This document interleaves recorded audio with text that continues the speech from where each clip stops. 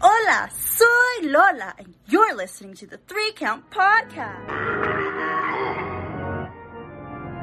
When in it, an unbelievable wit that you might hate, but you can't even During our class, we find that drag ball in. Welcome everybody to another great edition of the 3 Count Podcast presents Now Entering the Ring. I am your host, Clifford Red Dog Miller. That's right, the man that leads you up this mountain called wrestling. You can call me your Sherpa. You better call me your Sherpa. But like every good Sherpa, you got to have somebody who's been there, done that, and can do it more efficiently than you can. And that's why it's never about me. It's about who's entering the ring. And so today, you can find this man at 1CW, SWA, SWO, Warriors of Wrestling, ESPW, DCW, and EWA. He is the arsenal of the casuals. Pops, if you know him. Resident of Haas of the Goons and the affiliate of Art of War.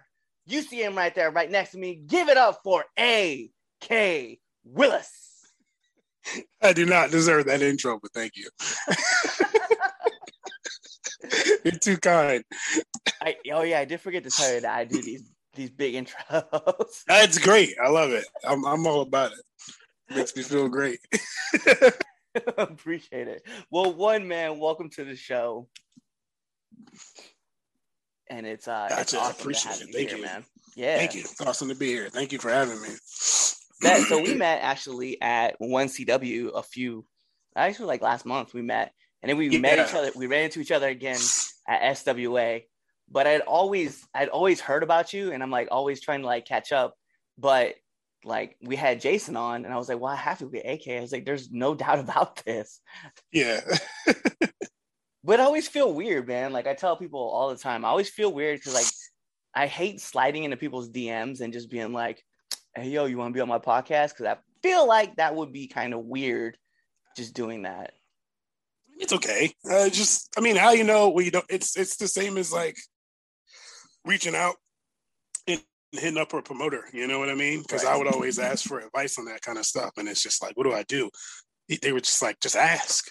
You know, I mean, you put together like a professional approach and everything like that, but there's always this thing about like thinking you're too thirsty or like not wanting to come off with like, well, I mean, it's just, you're asking for a job, right? So, I mean, you have to ask.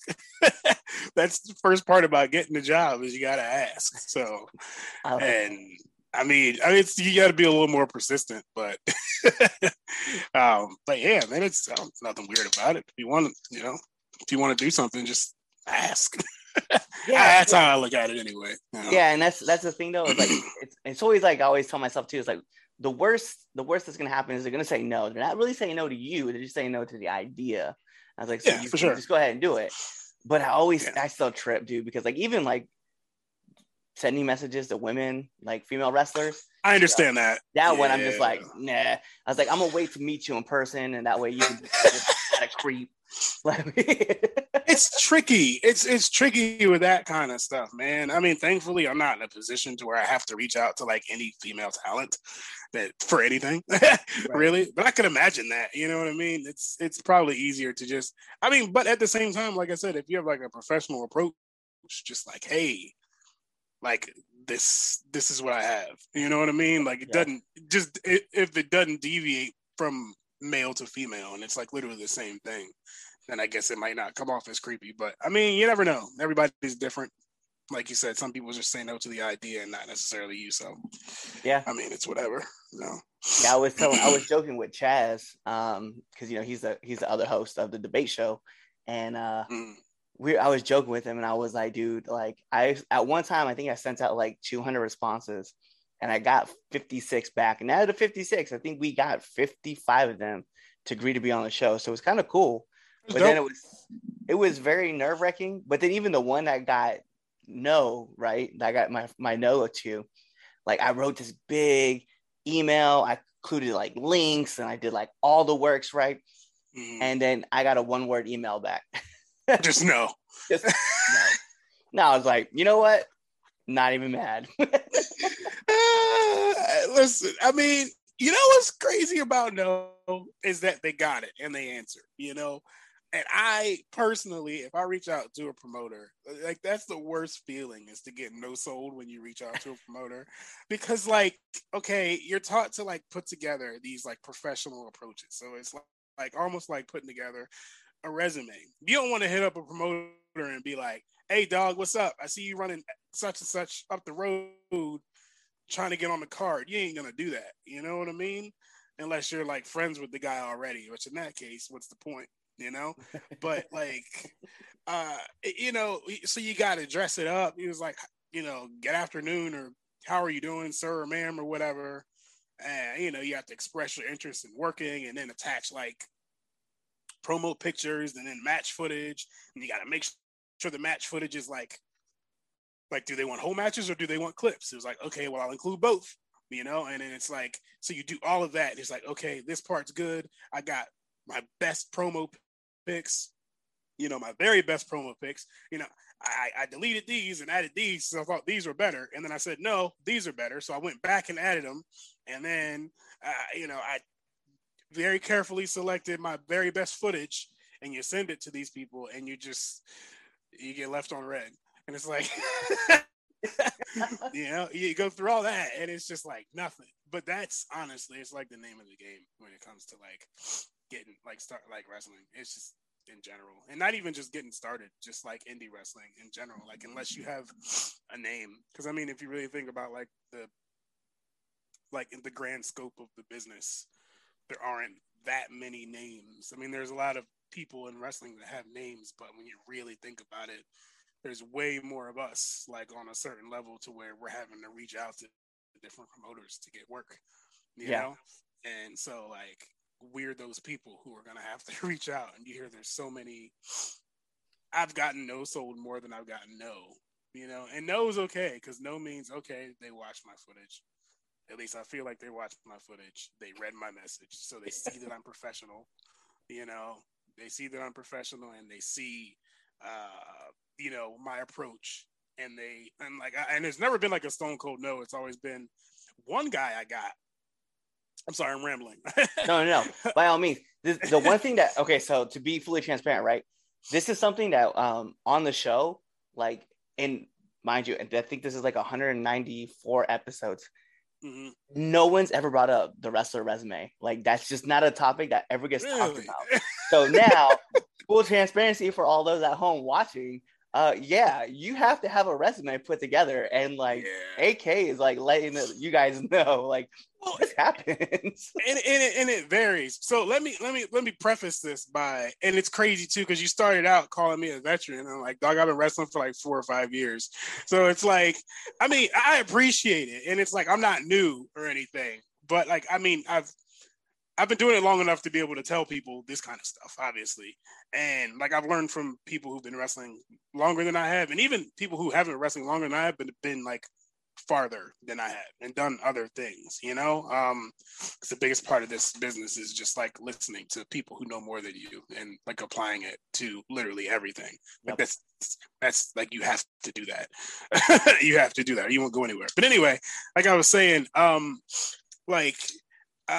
where was I? I was on the resume, right? Yep. We were talking about how you had reached out to somebody. Yes. So I reached out to this one guy, and he didn't give me a yes, but he had actually asked me. He was like, it's so weird, because I don't want to, like, okay, so and I'm not, this isn't like heat or anything. This isn't like I'm saying anything bad, because I'd still work for the guy. And I don't know if the answer would change between then and now. But when I reached out, he looked at my my pictures and my footage, and he saw that like I had a gun like on my gear, right? And I think he was like, well, we run a family show, and I'm just not sure how the gun gimmick will go over with, the family gimmick and the atmosphere. So would you mind working under a hood? And I was like, all right, so okay. So on one hand, I'm no diva at all whatsoever. Period. I'll go. Not anywhere and do anything, but if it's work, I'll go do it. You know what I mean? And that's like Right. actually a part of my resume. When I tell them, I was like, I can fill any role that you need, heel, babyface, tag team, singles, whatever you need, I can fill the role. I always make sure I say that. And then he was like, would you mind working, do you have any other kind of like secondary gear? And it's like, I have like a lot of gear, but it's all got the gun on it. You know what I mean? And it's like, I guess I'd never considered having gear that didn't have that on it. But it was just weird because I've never been put in that position before to where someone's asked me, okay, well, can you wrestle under a hood because your gimmick's too violent? And I'm like, my gimmick's not violent.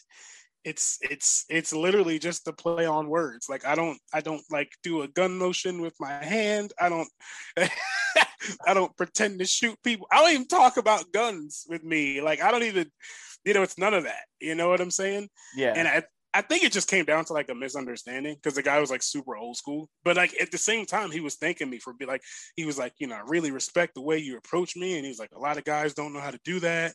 And a lot of guys really, so it was like, I could tell that, whoever trained you or whoever you learned from was old school based on your approach. And, I really like it and I'd like to work with you. But the gimmick thing is kind of a hang up with me. And I was just like, I told him no, and I wasn't being stuck up about it. But the thing about it is it's for me, I'm 33 years old, by the way. I'm 33 years old. I'm married. I have 3 children now.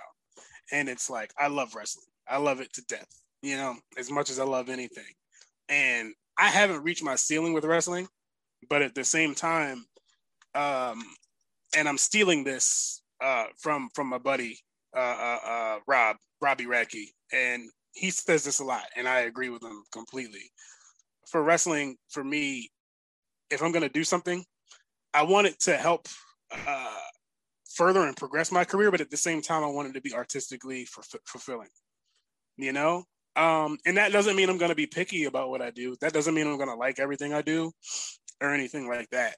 But if you're going to give me the choice, and it depends on what promotion it was.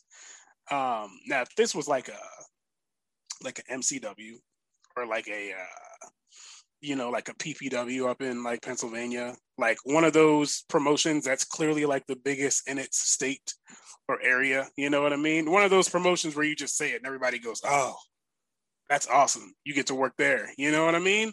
Then I'd be like, sure, man, I'll go out and buy a mask right now. You know what I mean? Because, because you get on a place like that and it leads to future work. You know what I'm saying? But we weren't, and no disrespect to this particular promotion, but we're not talking about that type of place that asked me to do that. And I was just like, just gonna respectfully decline to work in the mask because it's outside of my comfort level, and which is saying a lot because I've done a lot of things outside my comfort level, and it was just, I don't know, it just didn't feel right to me, so I said no. And it's weird. Yeah, it does. It's weird because there's a lot of purists and like people who would just you never say, if anybody asks you to do something, then you do it. If a promoter wants you to do something, but I mean, like at the same time, you're a performer. This is art to us. You know what I mean? And part of being a wrestler, it is making it. But that's up to interpretation. Making it is really in the eye of the beholder, what you consider making it. You could consider getting on a show and just being booked at the same place for 4 or 5 years and just not wrestling anywhere else. That might be making it to you. I mean, obviously it's subjective, but that's not even the point I'm trying to make. It's just, at the end of the day, like we're performers and, it's an art form that we have. And, our characters, our personas, what we do when we break the curtain is that's us painting on the easel, and it can be rough giving somebody else that paintbrush at this stage in your career, because at this stage in your career, you're on the road, you're doing reps, you're doing seminars, training camps, all this other kind of stuff. And, you're preparing yourself to be able to go to hopefully, potentially like, an Impact or like an ROH or something like that, where somebody else is going to have the paintbrush, Right. But at this stage in your career, like you got the paintbrush and like it's your artistic vision and you're trying to, get the people that you want to book you to buy your paintings, to buy into your art. And yeah, it's interesting, man, because like you talk about it like, full transparency. It's funny how you were talking about you're 33. I'm 36. So I definitely can like relate to that idea of like, you're not picky and choosy. You're just like, like, hey, like this is just not something that I want to do. So you just kind of like defer from there. And then you move into like another section where you're like, all right, I like this place because it's one of those things. And it's funny because you talk about making it. And it's something to me, it was like my dream for my entire life was just to be a pro wrestler. Yes, man. Just yes. Walk in the door. Like, once I started training and taking bumps, everybody's like, all right, well, you're training to be a pro wrestler. You're not quite there. Then the first match I had was a tape match for C3W. And then after that, it was my first show was actually at SCWA in Glendale, West Virginia. Okay. And then at that point, that's when everybody was like, all right, now you're here. Like, okay, so I've now accomplished my childhood dream. Now I have to dream bigger. And yes. it's crazy to think like once you hit that workload, now you have to keep pushing out farther. And it's weird, but it's really cool at the same token. Because like now you're like, oh, well, I feel like you're at college, right? And then you just look around, you're like, all right, I made it to college. Yeah. What do I want to do now? And it's because I'm already doing way more in wrestling than I thought I would. And so like when I started, when did I start training? Oh my gosh. I started training, I think when I was like 28. So we're talking like 2016, I believe. And when I started, it was just because I was a yarder, you know what I mean? And so the problem I ran into, and we're talking, I guess, 2014, 2015. And the problem I ran into, which is that I started doing the backyard thing, right? And it was fun, but like there were things that I wanted to do that, number one, I didn't know how to do. And number two, the people that were there didn't know how to do. So I found myself in this position where I was like, man, I feel like I want to wrestle, I want to do more than just like look at a television and like sit and like pretend to do the things that are like, I want to learn how to wrestle, So I was like, all right, I can't do this anymore. And number one, and I always told myself, I said, I never, ever forgive myself if I injure myself to the point of not being able to wrestle in somebody's backyard. You know what I mean? Like, I never forgive myself. So like, I remember starting when I started training, and literally just like you said, all I wanted to do was just wrestle. You know what I mean? Like the goal from day one was to break somebody's curtain, wearing my own wrestling gear in front of a crowd and just wrestle, to get that entire experience, you know what I'm saying? In front of people. And I did that, and I've done it a lot now, and it's like you said, you get there and it's like, oh, so what's next? And then you start to learn about the business some, and it's like, okay, well, it's crazy because the things that you wanted to do, the things that you looked up to doing, you get there and it's like, it's not small potatoes, but at the same time it is. It's like, okay, I look at where I was like my year one. There are places that I would lose sleep over not being able to work that don't even exist anymore. You know what I mean? To put it in perspective, you know what I'm saying? Like I would lose sleep. Like I would, reach out to these promotions or, talk to the promoters, and I'd do ring crew setup, security, stuff like that. And I couldn't get put on the shows. They wouldn't book me. And I'm like, yo, I don't understand. Like I'm doing what I'm supposed to here. They've seen me in the ring. They know I can get around and stuff like that. Now, granted, I was still green. So like I wasn't the best, but and I was like, I'm hungry. They know I'm hungry. I just want them to invest in me. And it's like, now we're I'm at now, I probably would, if the places that I'm talking about, if they were still around, I'd probably say no at this point, which is crazy, to think about. And it's like not me being big league. That's just the places that they were. But that's. But you tend to outgrow. Like even like in Yeah. your own, because that was something I learned, right? And I learned it I've learned it, right? And I'm probably going to relearn it as I get further along in my career.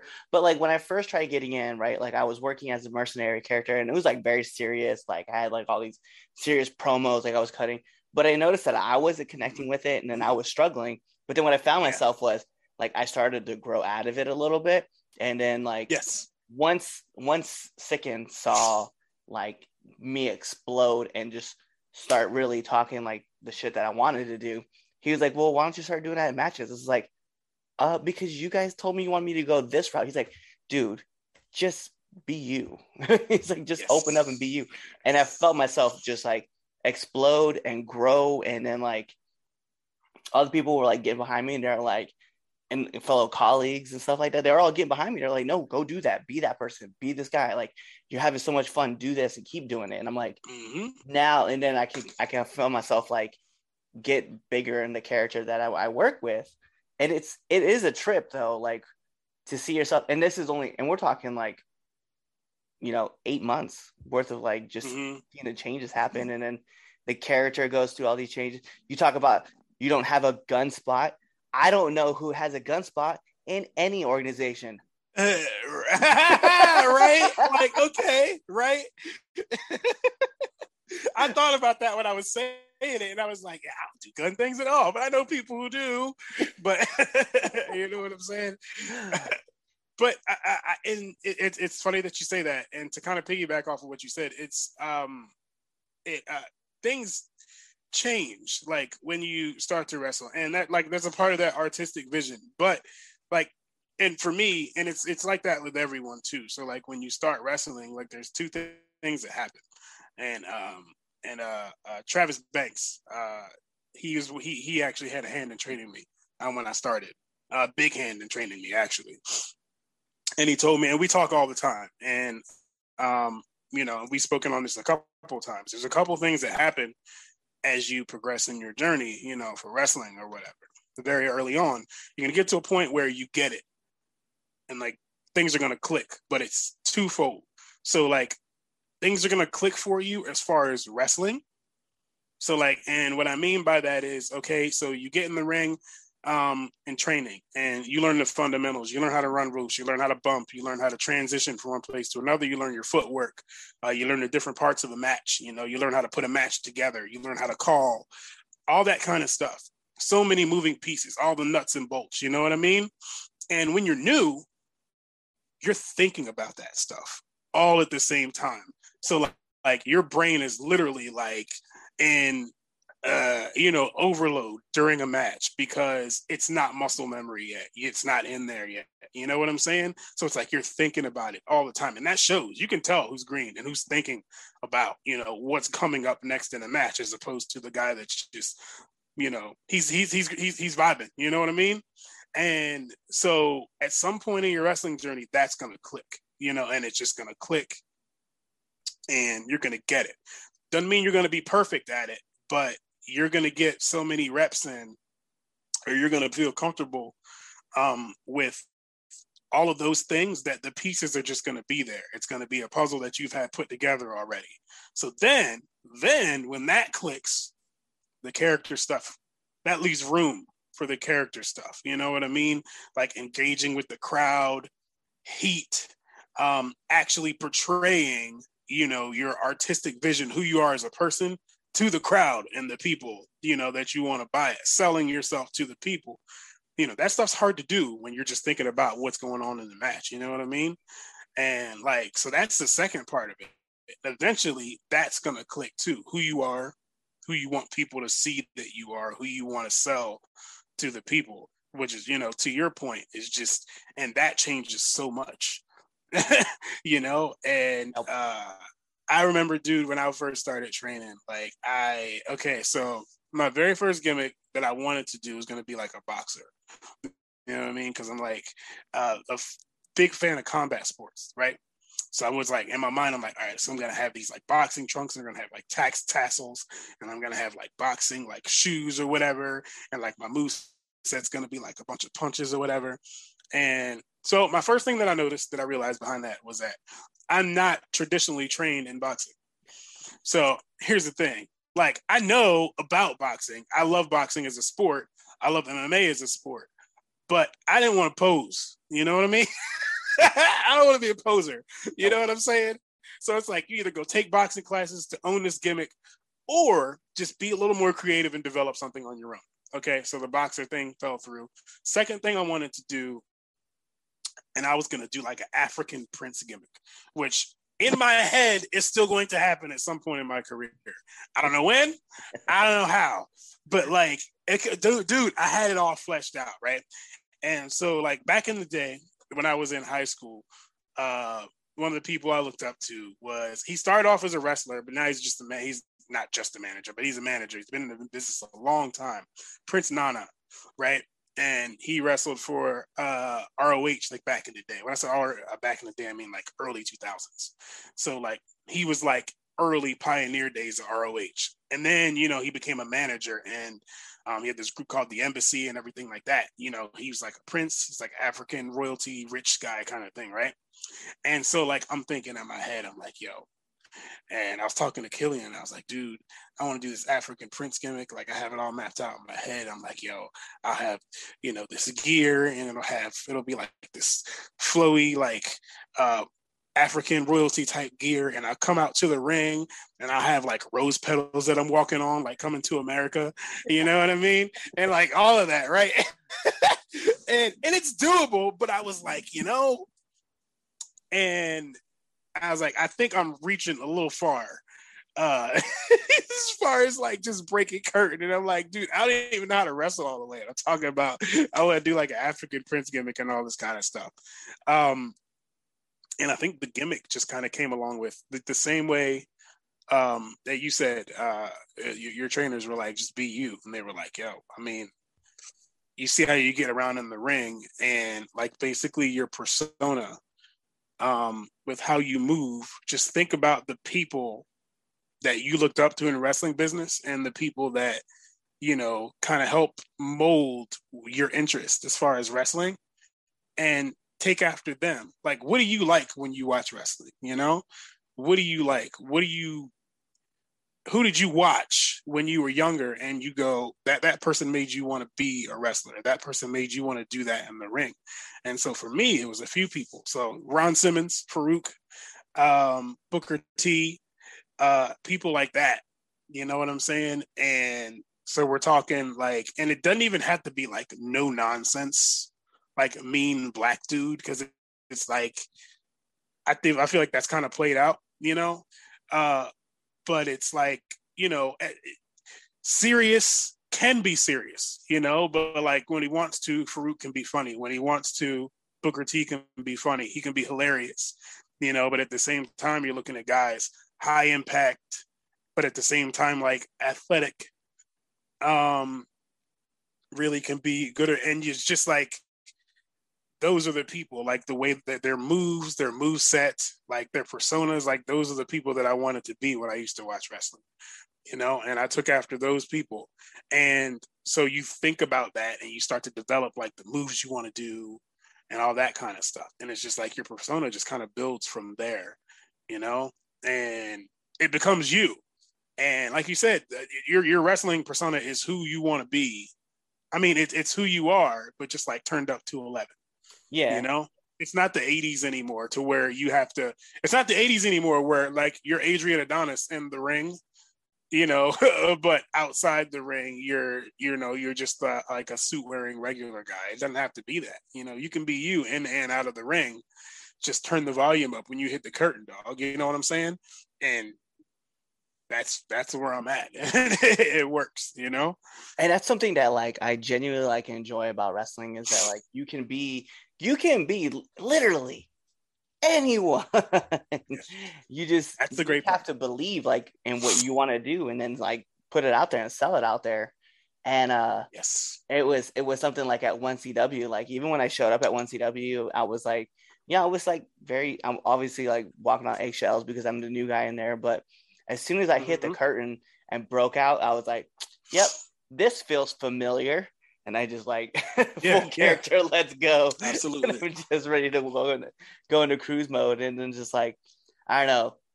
It seems to be like a lot of people remember me now with, especially showing up at 1CW, that the chokeslam spot is definitely something I see a lot of people talk about and like taking that bump. So I'm curious with you, man, what's been one of the worst bumps that you've taken? Let's go. Okay. All right. So okay. So one of the worst bumps I've ever taken was, without a doubt, it was a choke slam. So this is one of them. But choke slams suck, okay? And here's why choke slams suck. And you'll understand this because you're a wrestler. But like people who don't wrestle don't understand like the idea behind bumping on the wrestling mat.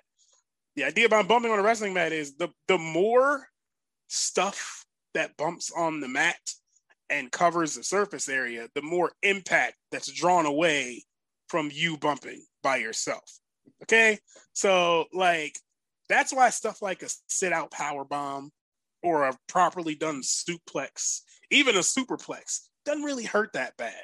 But, like, you're talking about, and I did it in training, and this is what sucks. It wasn't even like, it was pointless, you know? So we were running stuff, and I was like, yo, choke slam. I've never taken a proper choke slam. And so it was a big guy. I don't remember who it was, but I remember they were big, and they just got me. We were just playing around, and it was like, I want to do like a real proper choke slam. So we just like straight up, you know, like Undertaker style. And I was like, douche. And I was like, that was the worst bump I've ever taken in my entire life. And because, I mean, you can do it properly, but it's like, man, you're just coming from above the top rope, and it's just you on the mat landing next to nobody. And it's just like, even if you take the bump properly, dude, the chokeslam sucks. It absolutely sucks. Now, I don't think that's not the worst. It's one of the worst ones I've ever taken. But let me see. The worst bump I've ever taken, it was small. And I'm not going to put the person's name out there. Anyone who knows me and they're watching this, they're going to know who I'm talking about. Because I don't believe in like doing the whole heat thing or throwing people under the bus. Yep. But the people who are watching me, they're going to know who I'm talking about. So we're going to go that far. And so basically it was a power slam. And and once again, I guess more insider stuff. The idea about a power slam is it takes two people. Like, it's not just the guy picks you up and throws you over.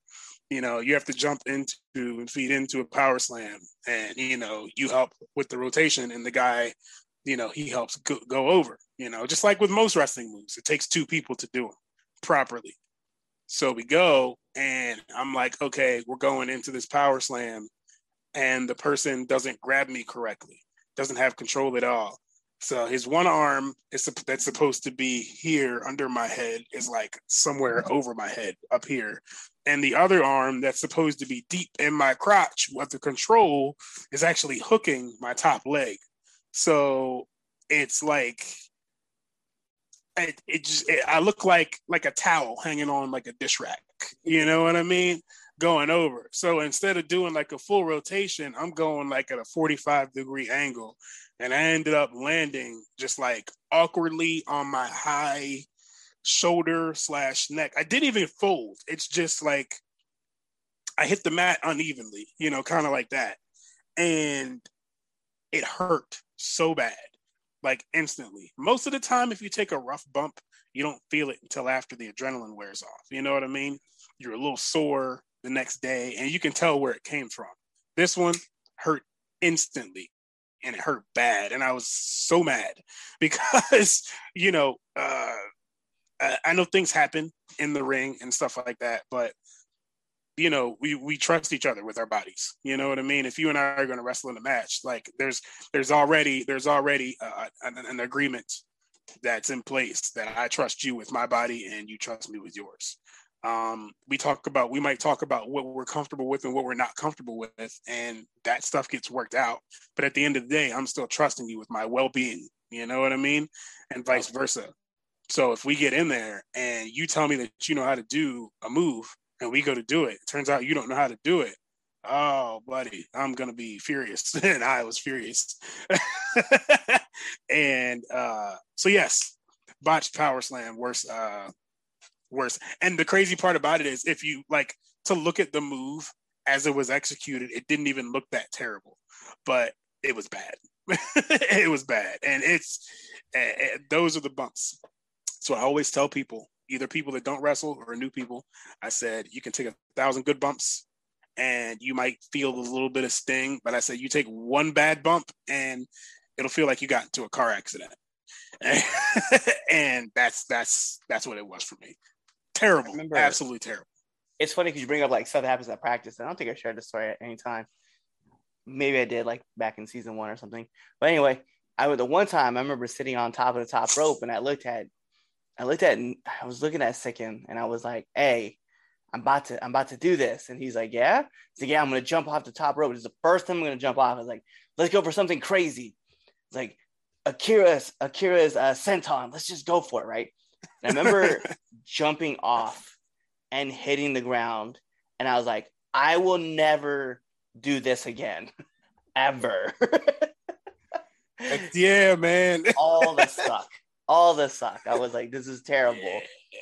And then not even like 3 weeks later, we're back at practice. Almost the same thing as you're saying, right? So I had somebody, he knows who he is because by watching this episode, because I'm going to talk about it and I'll probably clip this part and even put it out there. Anyway, so he's like, "Hey, I want to do Randy Orton's power slam," right? And he's like, no, and it's at practice, right? So I'm like, this is where you're going to learn. This is where you got to learn. And so I did not know anything about it. All I knew was this is a dude. He's my veteran, and he's gonna know how to take care of me.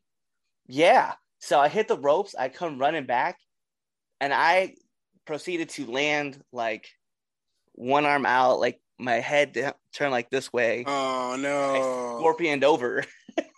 Oh no! Are you serious? Oh my gosh! And so like, oh, see, he didn't even get you all the way over. Yo, I don't know how it happened. Come on, man. But I remember landing and like hitting the ground, and then this is the best part. So all of a sudden I get told, "Oh, are you okay? Are you okay? Is everything fine?" I'm like, "Yeah, I'm fine." So I'm supposed to jump apparently when this happens, and he goes, "Well, yeah." I was like, "It would have been nice to know." He didn't tell you doing this. I was like, "Let's run it back," and so we do it. And the second time we get it perfect the second time. But I was like, "But yeah," he was like, "Well, yeah." I was like, "What do you mean? Well, yeah, you're supposed to be the trainer." Yeah, I was about to say, how does he not tell you that? I was like, "All right, bet. Well, I'm gonna learn it next time." Wow. Yeah, see, and that's why when you talk about doing moves, man, like there's got to be an agreement, dog. Like somewhere, like if we're talking, and this thing, people consider me like, I guess, a powerhouse, so to speak, but I don't do any like real power. Like besides the pounce, like I don't do a whole lot of pick you up, put you down type moves. You know what I mean? That's not really my style anyway. But like, I don't do a lot of that. Not that I can't, because I can, but it just happens to be not my style. But when you talk about those types of moves, man, like if we're talking, I'm like, "Hey, so I want to do a thing where, you go for little guys, like I like to do, where they'll shoot like a half Rana on me and I'll stop it and I'll do like a sit out power bomb or something like that." But even that, I'll ask. I'm like, "Hey, you good with taking that?" You know, it's like, do you know? Especially new guys, man, because a lot of new people will get in the ring, or there's it's very surprising. Well, I don't want to say surprising, but some people who are trained properly will be surprised to see how many people actually are wrestling who aren't trained properly. You know what I mean? And so you get and you start to talk about these moves that you want to do. Hey, have you ever taken X, Y, and Z? Or you start calling stuff, and they're like, "What's that?" And I'm like, "Wait, what?" Excuse me? Like, how do you not know? Okay, whatever. And you just move on to the next thing and the next thing. but I go out of my way to make sure. And ever since like the power slam thing, not even ever since the power slam thing, because I've had a couple other situations where, people they tell me that they can do things and it turns out that they can't do them, Right. but you don't find out until it's too late. And I'm like, geez, man, like one of you guys are just gonna, like, how have you not like crippled a man yet? You know what I mean? With this kind of stuff. But it pays off to kind of go like the extra mile and to kind of vet, I guess, the things that you do in the ring, and just be aware of who you're in the ring with, and to make sure that the people you're in the ring with know how to do the things that they say, because at the end of the day you have to trust them with your well-being, but it's up to you to kind of determine how much trust you're going to give them.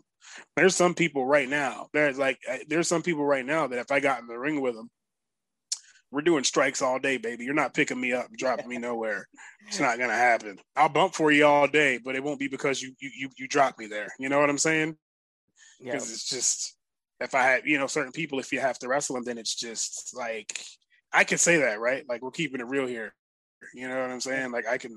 Okay, all right. Because I'm not throwing anybody under the bus, but like, it's real, dog. Like, I've okay. So I've been. I started training 5 years ago. So in that time, I've had 2 major injuries. Okay, I tore my ACL when I was training initially, and I had to take a year off for that. And actually, while I was wrestling, what are we talking? I think like 2019. Was 2019. Was it 2020? I think it's 2019. I dislocated my shoulder, my right shoulder. Like, we're talking like out, popped out. Mm. And so, like, you go through those types of injuries, and it really, really, really, it puts perspective, because it's not just like, oh, I'm too hurt that I'm hurt, so I can't wrestle. But those injuries are like, oh, I'm hurt, so I can't live daily life normally. You know what I'm saying? So it's like, I can't walk normally. I can't go to work. I can't literally move my right arm. So when you get those types of injuries because of wrestling, you're just forced to teach yourself to, just to be, and just to be careful about what you do, who you give your body to, that kind of thing. And it makes you be like incredibly anal. Like, and at the same time, like I said, I tend to either be like around the same size or bigger than a lot of my opponents. So I don't really get the opportunity to bump, but I love to bump. And I don't tell, like a lot of people don't know this, but it's like I love to bump. So it's like, anytime I'm in the ring with somebody bigger than me, I like get a little excited because I get to get bumped around or like thrown around. I get to, because like I like to sell, you know what I mean? Like, I like to sell. And a lot of times you don't get to sell if you don't get bumped around. I mean, I still do it anyway, but like, so I get a little giddy when I'm in the ring with somebody that's like bigger than me or twice my size. Because, it's like I get to get bumped around because I don't get to do that very often. I don't get to do that very often. But like, yeah, man, just having those injuries and having them happen in wrestling, it's just it makes you develop a different mindset when it comes to, just who you trust with what, and you just kind of go like the extra mile with certain stuff. And you don't have to be a diva about it. You know what I mean? You're trying to be safe. It makes sense. Yeah, and that's it. And that's the key word, man, safe, because that's number one. And people forget that, man. It's wrestling. Like, we have to be safe. I tell people all the time, I was like, listen, man, it's clotheslines, a spine buster, and a pump handle driver. Yeah, that's it. Like, those are the big moves you're gonna get hit with. If you don't like it, you can't take all 3 of those moves. All right, man, we'll find something else. I can throw a Rana if I need to. I'm not trying to, but sure. I can. I mean, that kind of stuff. Yeah. Go ahead. What you say? No, I was gonna say, man, because we're talking about, like, we're moving into another realm where we're talking about like giving your body and stuff like that. So I'm very curious too, because this is another question I like following up with. Who's hit you the hardest? So we talking like potato style, just like like You know what? Like, Or I've never asked. You know what? No one's ever asked me if it's been like shoot or if it's just been in the works. I've never. Let me see. Thankfully, I don't think I've ever been on the receiving end of somebody who's just thrown like straight up ham hocks. I've worked with people who are tighter than others and things of that nature. But my favorite is like, so I like to call it tight but not light. You know what I mean? Right. So it's like, you work tight, so it's like you make the contact, but it's not enough to hurt somebody. It's enough to make the crowd, react to it, but it's like it's not gonna cripple you. You know what I'm saying? And I don't even know who hit me the hardest, but I do have a story for that.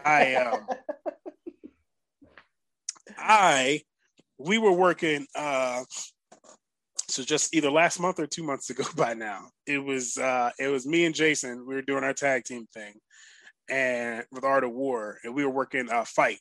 Matter of fact, the match hasn't even dropped yet. Because it's gonna drop on IWTV. They just dropped the first episode of the tapings that they're doing, and I think we're on episode 2, so that hasn't dropped yet. But this is the match I'm talking about. So it was me and Jason versus Andino and Saul. Saul Esparza, right? And so like, so one of the moves that I do, the strikes that I do is just a big left hand. It's just like literally just the big straight left hand, and it usually looks really well, looks really good, high impact and stuff like that. But I've never actually like really caught anybody with it, like, straight punched them in the face. Right. So they're going over this match, right? We're going over this match, and like we keep getting to the part where, I throw the big left hand at Saul, and we're practicing it. And every time we dry run it, Saul does this thing where he like leans in to it, right? And I only like halfway notice, but I'm just thinking, okay, maybe we're just going through the motions.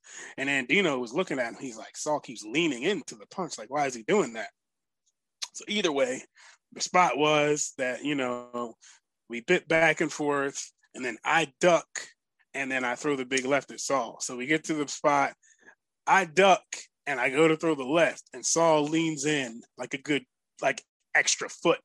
So where I usually like get full extension, I punched Saul right in the freaking face.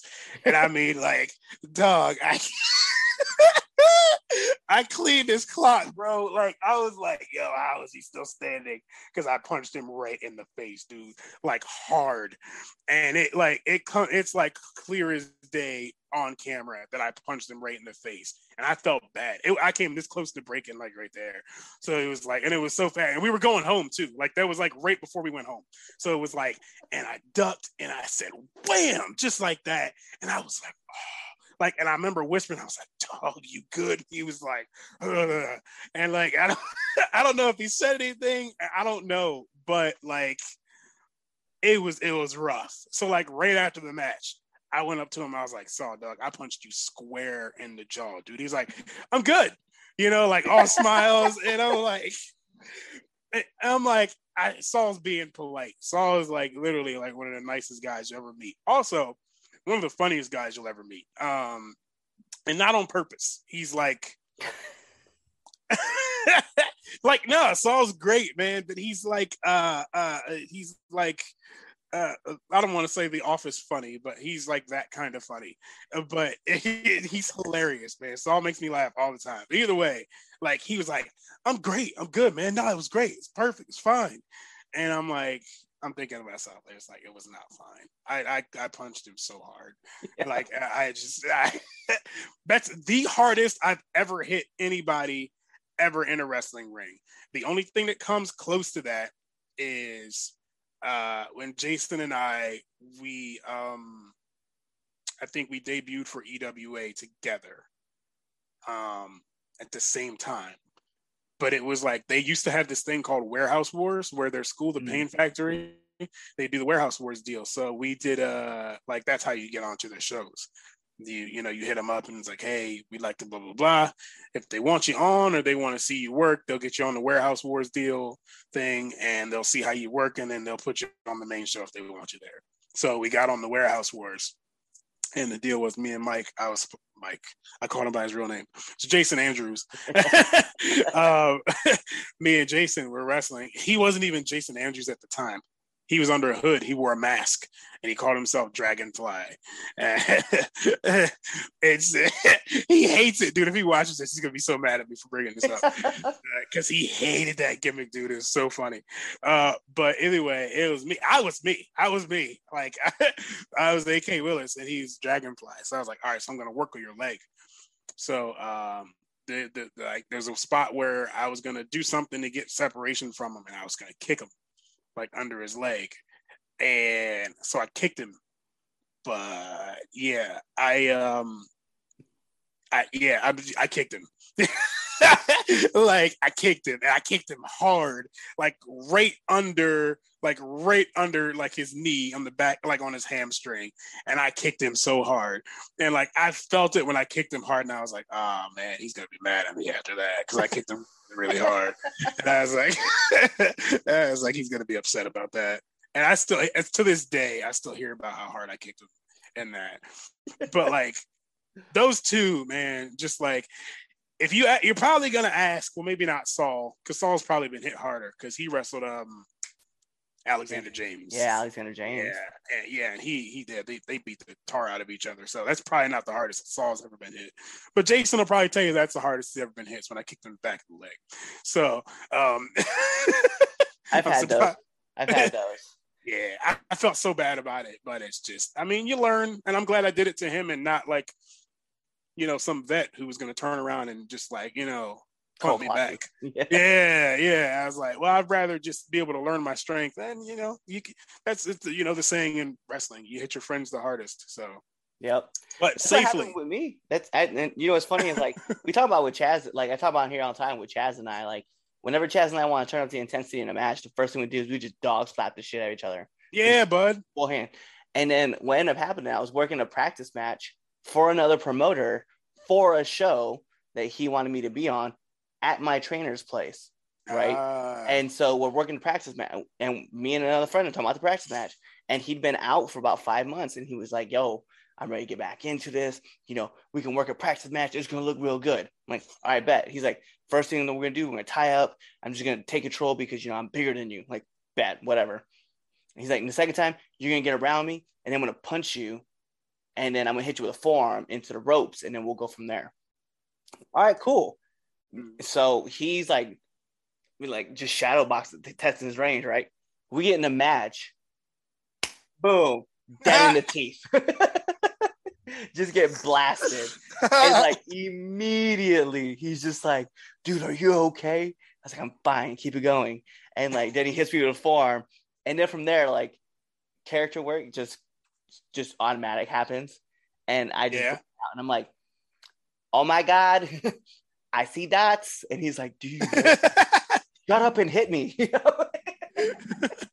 Let's go, man. Like, we're in it now. Let's go. Like, let's go. Way too long. Yo, it's way too long. It's look, there's too much time that's gone by now to apologize about punching me in the mouth. Right. Even if it's 5 seconds ago, it's too long. We're good.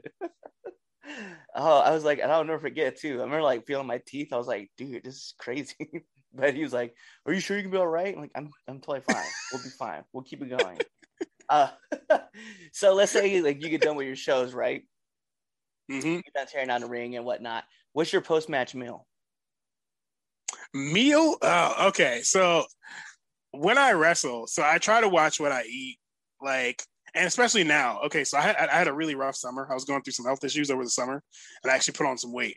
And so, like, towards the end of the summer, like August, no, like probably like September, like going into October is when I really started to lose a lot of that weight that I put on in the summer. So like I've been doing like intermittent fasting, like that kind of thing, like food windows, that kind of thing. So like I've been watching what I eat. But when I wrestle is when I eat the worst. And I don't care. I'm okay with it. So like, dog, so like it depends on where I go. So if I'm anywhere in Pennsylvania, then we're going to Sheetz. All right. Anywhere in Pennsylvania, it's Sheetz. Like, it's a must. There's no Sheetz in Maryland, especially not on the Eastern Shore where I live. So, like, me and Jason, we're always like 9 times out of 10, if we're up in PA, we're riding together. And so it's like Sheetz. Some disgusting fried food concoction at Sheetz after a PA show. Now, if we're up in Maryland, like if we're at EWA or something like that, then it's a Big Mac. I don't know why. I don't eat at McDonald's really like that, but it's something about the way I feel after I wrestle to where I want a Big Mac. I don't know why. Makes sense. Like, and nothing else from McDonald's, literally nothing else. But I gotta have a Big Mac after I finish wrestling. But outside of that, man, it's just, I mean, really whatever. But so like the places I've been wrestling recently, it's either Maryland or Pennsylvania. Those have been like the places I've been frequenting the most over like the last year, half a year or whatever. I've done Jersey a couple times, and but yeah, it's either Sheetz or McDonald's, like post. Now if I get lucky and I'm wrestling in Delaware, then I just go home and my wife has food cooked. And that's great as well. You know what I mean? But I don't know, dude, like you go through all this time and you're watching what you eat, and it's like you can only eat like between this time and that time, and you work full time and all that kind of stuff. So it's like, honestly, like after I wrestle, that's when I want to be able to eat like whatever I want. Right. You know, so like my post wrestling meal, and I'm probably breaking all types of freaking, like there's probably wrestlers who would watch this and be like, "Oh, that's terrible for you." And it's like, I don't care. Yeah, I don't care. No, I don't 100%. Care. I'm like, yo, like, because I have a diet and I do watch what I eat, and but when it comes to like my post wrestling meals, like you said, it's whatever. Yes, if it's in my like, to be fair, like after a wrestling show, it's the seafood diet. If I see it, yes, man, going with me. Mm-hmm. I totally, I definitely overindulge like after I wrestle, and then like I wake up the next day and I'm like, man, I probably shouldn't have done that, but it's a good thing I don't. It's a good thing I don't eat like this every day. You know what I mean? Because I'd be screwed. But yeah, after I wrestle, for sure. So I'm curious, man. Like, what's been like one of the hardest lessons you've had to learn in wrestling so far? So I think one of the hardest lessons is, so when I started wrestling, I probably have like a couple answers for this question, but number one is, when I started wrestling, I took to it really well. Killian and I actually started training like around the same time. He started like a month before I did. And we were training, and we were pretty much like, as we were training, we both took to it like really well. So we just picked up on things. I don't want to say naturally, but we picked up on things really quick, and we were able to like progress through steps of training really well. And as we got through training, we could tell that this was something that we were going to be able to be good at. You know what I mean? Something that we'd be able to get into and call ourselves talented. And then I injured my knee, and I tore my ACL. And I didn't even do anything fancy, dog. Like, you see people tear their ACLs in like football and stuff like that. They're like either making a pivot move or they're trying to stop and go one way. I just planted my foot to take off across the ring, and my knee popped. And that was my ACL. And for me, so at that, and then fast forward 2 years later to where I dislocated my shoulder. I think those were the hardest lesson in wrestling for me, was that at any given time, like, your body can give up on you, and there's nothing you can do about it. We do all this stuff in wrestling. We do all this training, and we learn all these. We learn all these rules and stuff like that to keep ourselves safe and keep our opponents safe, to protect each other and everything like that. We do all this stuff. We go out of our way to do all this stuff to be safe. And sometimes the thing that injures you and takes you out of wrestling for a year plus is just putting one foot in front of the other. and trying to walk. You know what I'm saying? Yep. Stuff like that, dude. And that's harsh because, you know, you got all these plans, all these ideas, and all this stuff you want to do in wrestling. And this isn't like we're not contracted workers. You know, this isn't our full, like, we don't get paid. It's not our full-time job, you know? So like we also have like work full-time jobs to consider, like actual real life on the other end of things.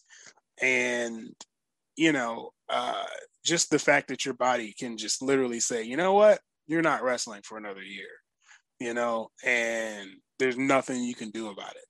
And it's a lot to process, dude. It does a lot to you mentally, you know, because you're going through this and it's like, yeah, I'm good at wrestling. I can do this, you know, I'm good at this. I'm going to pursue this. I'm good at it.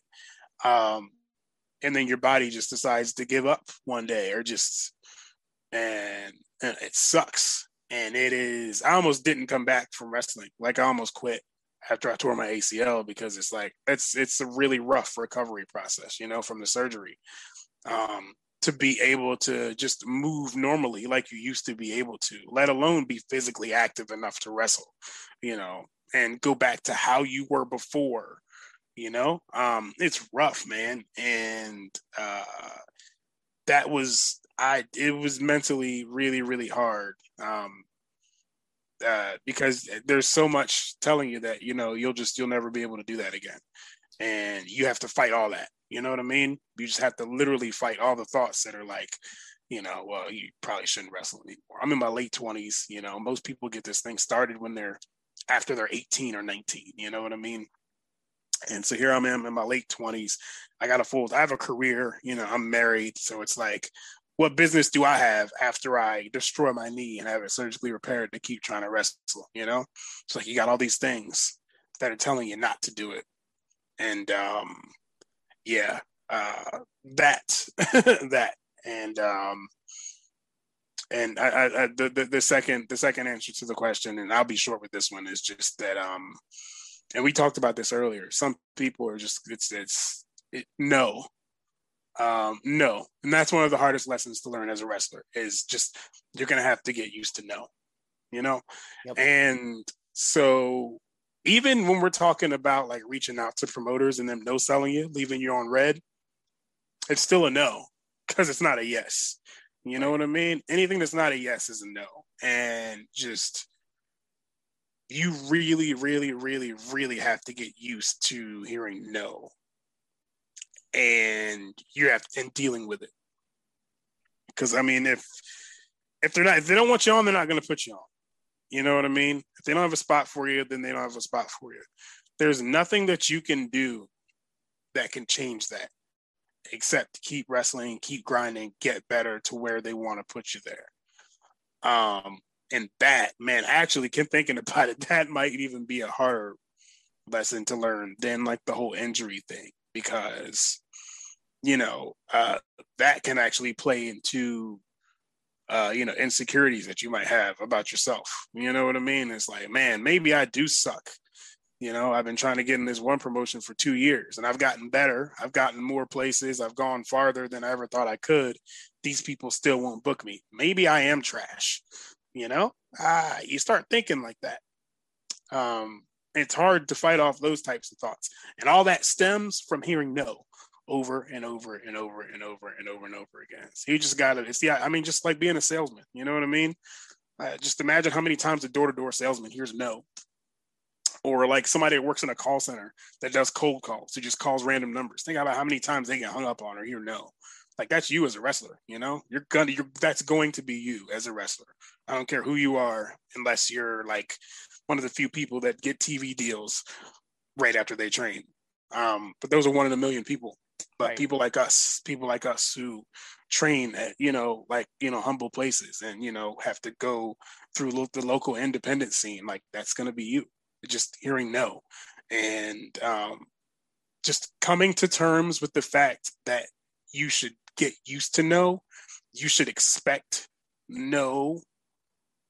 Or nothing, almost to the point where you're surprised if someone reaches out, you know, I was like, yeah, we'd love to have you on, you know, A lot of the connections I've made and the places I've been to were through other places, like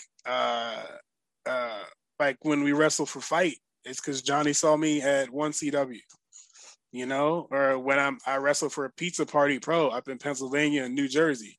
That's because the promoter saw me at SWO, stuff like that. That's how you get your bookings, really. I mean, but we're talking about those cold calls, so to speak, where you're just hitting random promoters up. I mean, even if you got some buzz to your name, you're still going to hear a lot of no's or like a lot of no sells. And it's just like, yep, super rough. And I think as a wrestler, that's because it's enough, especially when you get started and you think you're something. You know what I mean? Like, you feel confident about yourself and you're like, I have so much to offer the wrestling business. I have so much to offer these people. They would probably love to have me. I'm exactly what you need for your promotion. And then it's a no from them, and then it's a no from the people that you hit up after them. And you take a whole day, you spend a whole day sending your resume out to all these different promotions. And it's like, man, I hit all these people up. There's no way I'm going to come up with nothing. All of them are either no or nothing. And it's like, what, Yeah, that's why I have a podcast, because I'm like, hey, let me bring your promotion on my podcast, and then we can talk. Because then at that point, I have face to face. I've had a lot of people just tell me, like, we've always talked about like having guests on here. Like, I've had so many people just either blow me off or tell me no. And I'm like, hey, or the worst ones, and this is probably worse than a no. And this is probably worse than someone who ghosts you, is when someone says yes and then they don't show. Oh, that's the worst. That's the worst. Yeah. Ah, man. Yeah. I had one promotion, and it actually worked out because I was able to book something directly, like super close to that. I had one promotion book me, and I reached out to them because they did a terrible job of promoting their show. But this is when they were like just getting started out anyway. Right. And I reached out to them like the day before the show. And the promoter was like, full disclosure on me. He was like, I forgot that I booked you. I was like, man, we talked about pay and everything right here, dude. And he was like, yeah, dog, I don't have a spot for you, man. And I'm like, okay. Like, because you know how it is as a wrestler, man. Like, we have real lives, so we have to plan our weekends here, know.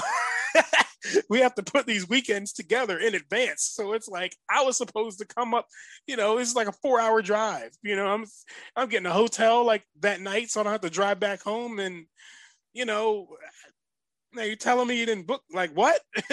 So it was just, that was just like that. That's only happened to me once, though. That's only happened to, but that's weird. That's a weird circumstance to actually tell someone you like agree to terms, even to the point where of pay, and the day comes and it's like, oh, I don't have a spot for you. That was so weird. That was so weird. But that did happen to me. It reminded me of that when you said that people, don't show up. But it's got to suck on your end, because it's like this is your time. Yeah, you get loaded up and everything's ready to go. When you hit the person up and they just ghost you. Yeah, what is that, man? And I had to take the time. I made your index card for you too, so the graphic card comes up for the pocket. Yeah, and you didn't show. And I'm like, whatever, it's a waste of a card, I guess. But it is what it is. I've had it happen a few times. I'm like, whatever. And then this is the best, when it hits you up and tell you, hey, sorry, I can show up next. And I'm like, yeah, you know what? I have a person that day. Just have a little more respect for someone's time. You know what I mean? That's I don't like that. That's weird to me. Like, especially wrestlers, man. That should be a part of our discipline. Is like to respect other people's time and effort when it comes to doing things like this. It should kind of be a part of your discipline to like respect that. It's just kind of weird to just be like, nah, like we could talk names after this is all wrapped up. We ain't gonna drop names But no, we don't do that. But those are kind of like all like the big heavy questions that I do have. But we do have to get into the second best segment of the 3 Count podcast. People ask me, what's the first? It's the Red Dogs Power Rankings. You guys know this by now. Okay, you catch us every Sunday on our debate show. But this is the 3 Count podcast, 10 count questions. And Mr. Willis, this is how it works. I'm going to fire off 10 questions at you. Whatever's your answer, that's your answer. Okay. We're going to put on the imaginary timer for added pressure. Bing! We go. SmackDown or Raw? SmackDown. Favorite movie? Django Unchained. Let's go. PlayStation or Xbox? PlayStation. Favorite color? I don't have one. Fair enough. Batman or Spider-Man? Ooh, Spider-Man. Favorite slam? Spinebuster. Always. It's the best. Naruto or Dragon Ball? Dragon Ball, because I don't know anything about Naruto. So by default. Favorite podcast? So my favorite TV show is The Wire, and there's a podcast that covers each and every episode, and it does deep dives into each and every episode. It's called Way Down in the Hole, and it's with Jamel Hill, the lady that used to be on ESPN. Hey. That's my favorite podcast. It's awesome. That or the Attitude Era podcast, but everybody knows about that. Okay. Yes. Then nominate one person that you want to see on this show. Oh man, there's so many people. Has Andino done your show? He has. Of course he has. Twice, Saul. actually. Has Saul been here?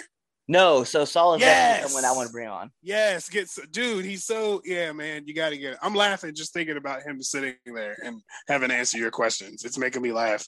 You got you gotta get Saul. It's weird. And last but not least, my favorite question to ask every single person who comes on this show: favorite curse word? I don't have one. I don't have one, man. I don't. It's weird. I don't know, man. Like I usually only curse out of anger, so it's like I like when I'm mad, I'll like just. It's got to be the F-bomb. It's got to be because it's so versatile. Oh yeah, no. I tell everybody like, hey, full transparency. Like I and it's funny. I probably should have mentioned this before we start recording. Oh yeah, this is a podcast where if you're dropping curse words, you're dropping curse words. It does not matter. Yeah. So I tell everybody, I was like, if you don't go check out the history of the F word on YouTube, which is only like a 5-minute long video. Okay. YouTube, I'm gonna need to do that. I'll send you the links so you can check it out. It's like one of my favorite videos of all time. But yeah, those are all of our questions. So the last thing I need is for you to let our viewers and our listeners know where they can find you. Okay, you can find me at it's very easy. All my socials, you can just look me up, AK Willis. I'm on Facebook, Instagram, AK Willis. Twitter is actually you can find me AK Willis, but my handle is at Target Acquired, at Target AK_acquired. So I know that's kind of weird, but just AK Willis on Twitter, Facebook, and Instagram, and that's where all my stuff is.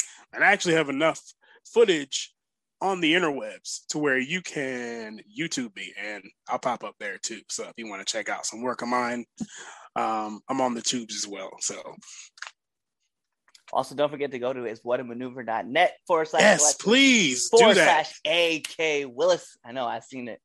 I was like, shout out to What a Maneuver, dude. They have really good shirts. Like honestly, they're really, really nice t-shirts. They're great. And they're cheap to work with, so they're great. Mm-hmm. Love What a Maneuver. I love my What a Maneuver store. I'm not gonna lie. Yes, dude. Full transparency, we also have a pro wrestling tees for the 3 Count podcast, as well as the Red Dog store. But you know, What a Maneuver as well. They're gonna be also having our stuff for the 3 Count podcast. So yeah, dog. Shout out. Big shout outs to those guys. But you guys know what that means, so we gotta take us home. Let's go. So this is the 3 Count podcast presents Now Entering the Ring, and like I said, I'm your host Clifford Red Dog Miller, the man that leads you up this mountain called wrestling. That's right. You could call me your Sherpa, but like every good Sherpa, you gotta have someone who's been there, done that, and can do it more efficiently than you. That's why it's never about me, but it's about who's entering the ring. And you see him right there next to me, the big man himself, A.K. Willis, the master of the pounce and the spine buster. So you That's guys right, know what that's to right. do.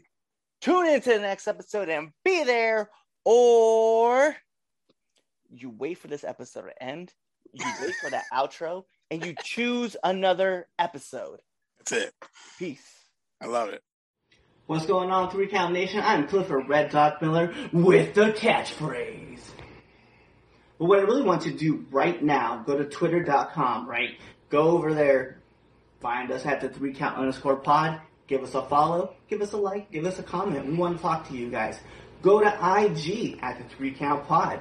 Give us a like, give us a follow, leave us a comment. We want to interact with you. Go to youtube.com, give a subscribe, turn the bell on, turn the notifications, leave a comment. We want to talk to you.